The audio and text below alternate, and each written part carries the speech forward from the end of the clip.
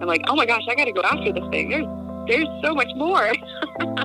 I want more. And if there's more of Jesus, I want all of him I can have. This is The Unseen Story, first-hand accounts that reveal the supernatural reality of God's love. When his love leads, a remarkable story follows. You're listening to Rachel's story, Purposefully Homeless.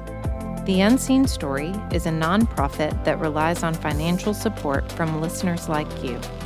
Please visit our website, theunseenstory.org, to find out how you can partner with us today.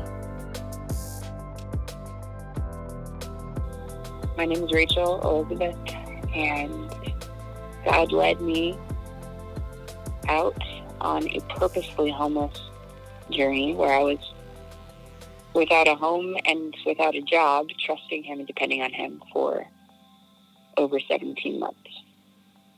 I guess by no fault of my parents, but I had no idea what God was other than, my Savior. And to be a good Christian, you're nice to people and you go to church and you're supposed to read the Bible. But I didn't have a grasp on that personal relationship or how real he really is and how involved he really is. In college, I followed my boyfriend to Washington State University and joined a sorority. When I traveled across the state to visit one of my sisters in my house, she took me to a party. I had no context for partying outside of a safe, trusted environment. I was away from everybody and anyone I knew, and she disappeared, and I ended up blacking out because this guy was coming on to me, and I was really nervous. So when you're nervous and you're partying, you drink more. So I ended up being raped by this guy, and that was a trajectory shift. Because I didn't have a relationship with Jesus, I didn't know to turn to him. And so I turned to everything that I knew at the time. So I drank more, and I just went from relationship to relationship after that, and ended up being sexually abused more than once. And a friend introduced me to fitness later that year. And I found that as kind of a eureka moment where I found strength and control and empowerment through fitness. And I thought, man, I have got to let every woman on earth know about strength training, because this is where you get your control back. And that turned into personal training and sports modeling and putting all of my energy into building a brand of myself, for the good of building a platform to help women everywhere understand that fitness is your salvation, essentially. I didn't know I was doing that at the time, but I built this business off of this idea that fitness was God. By every worldly sense, I was crushing it. I was making six figures a couple years out of college, living in Seattle at the time. I had my own personal training business, was training online and doing all this, traveling all over the country doing these jobs. And yet I didn't realize that I had been burying all of this trauma and all of this pain. And I was still living for myself. I'd go to church on Sundays and then do whatever I wanted during the week. I was in a relationship that was definitely not godly. Summer of 2011, something changed, and there was no earthly reason why, but all of my streams of income just dried up at the same time. I remember deciding to yell at God, blaming him for this. I started listing off all of these things that I had done right in my mind. Personal development courses, books, and applying all this knowledge and following up with clients and just doing everything in my power that all the successful people did. And it always worked until that year. And so I started listing off all these things, and the audible voice of God shook me and said, "You didn't do any of that. I did that." And I found myself on the floor because the whole room had shook. And I honestly thought in that moment that all of the people in my apartment building were going to come to my room and ask me what the heck I was doing, because the whole building had to have shook. I even remember checking the news later to see if there was an earthquake, and there was nothing. But I found myself on the floor completely struck by the fear of God. And it was not worldly fear. It was not the fear of punishment. It was this awe and wonder where I felt equal parts terror and love. And in that moment, I felt so seen and so loved and so corrected. And in that next 6 months, I will cry talking about it every time, but he showed me that he was the opposite of what I had been believing that he was. I thought that this post-trauma God that I had been believing in was crossed arms, disgusted, disappointed dad. Like, how could you? You're disgusting. I don't want anything to do with you. But he saw me as beautiful and pure and righteous, regardless of all this stuff that I had been through and had done and had done to me. And I fell in love with him. And so I got baptized that January, and he started speaking to me about Los Angeles. And so I said, okay, I'll move. And he provided a place to stay for free for a couple months in a guest house in Bel Air. And then provided an apartment. And those are all individual stories of miraculous direction and provision. And I thought that that's how my relationship with God and my life was going to be from there on out. I thought it was just going to be a cakewalk. Little did I know that he brought me into a safe apartment in Los Angeles to start stripping me of all this that I had been putting my security in that wasn't him. And so for the next 4 years, he did provide for me, but he was teaching me how to trust him as my provider and not myself. So he took away my business. He slowly but surely took away my clients, and slowly but surely took away the consistent modeling and acting income. And there was always just enough. But I remember there being a time specifically where I was so broke.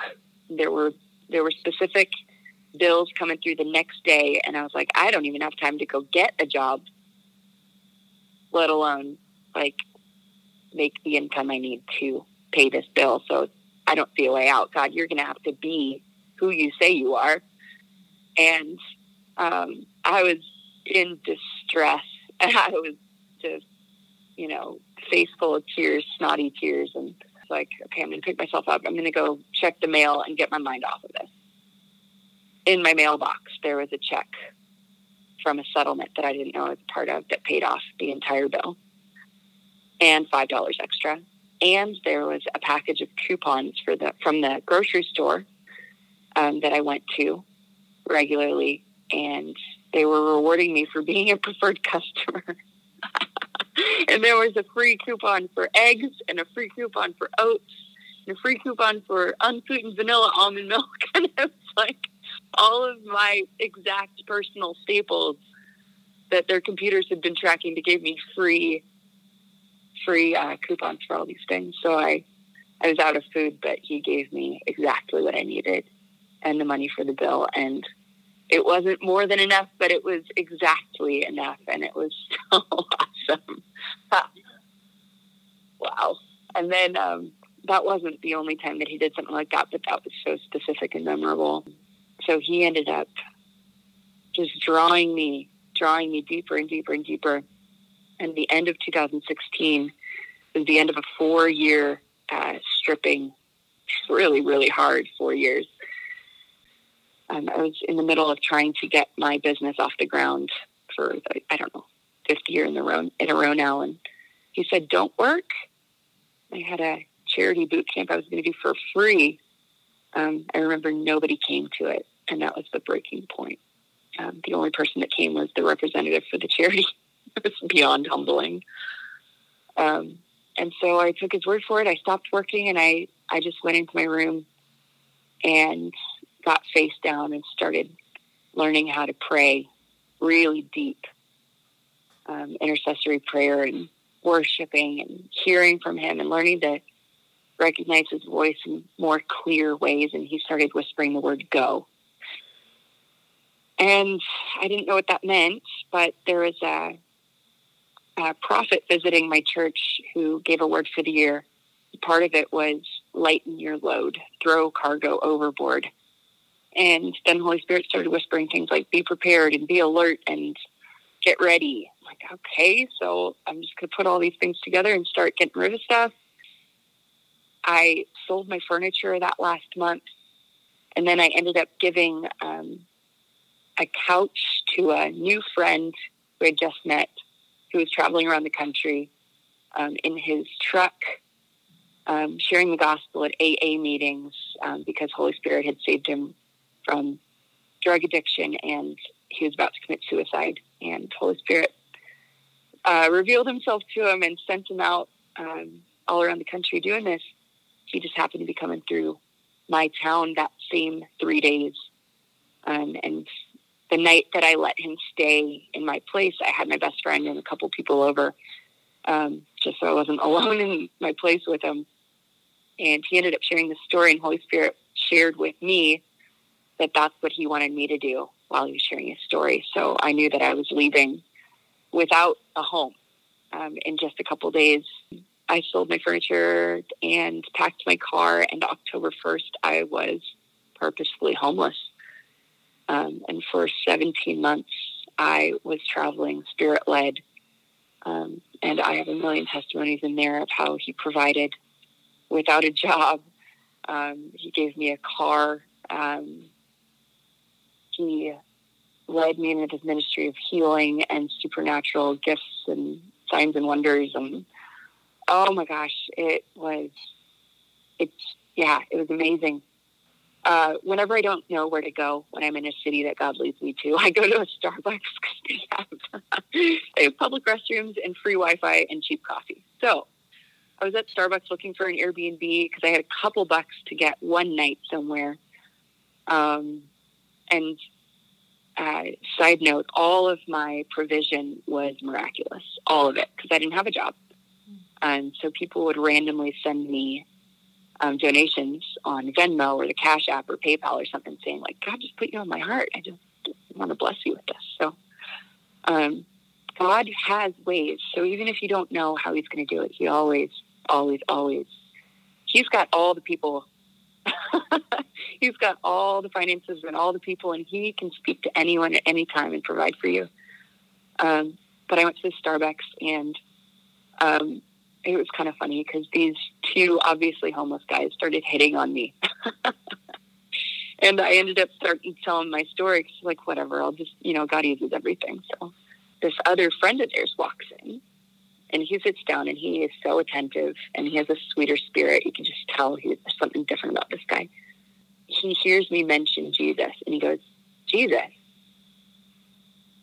I've just been asking people about Jesus, and nobody's been able to tell me about him. Will you tell me about him? Oh my gosh, I can't tell you how excited I was, but I ended up going to grab a meal with this guy and hearing his story and sharing more of mine and sharing about Jesus. And I just boldly asked him if he wanted to pray and asked Jesus to, and give his life to Jesus. And he did, and he was just hands open, weeping.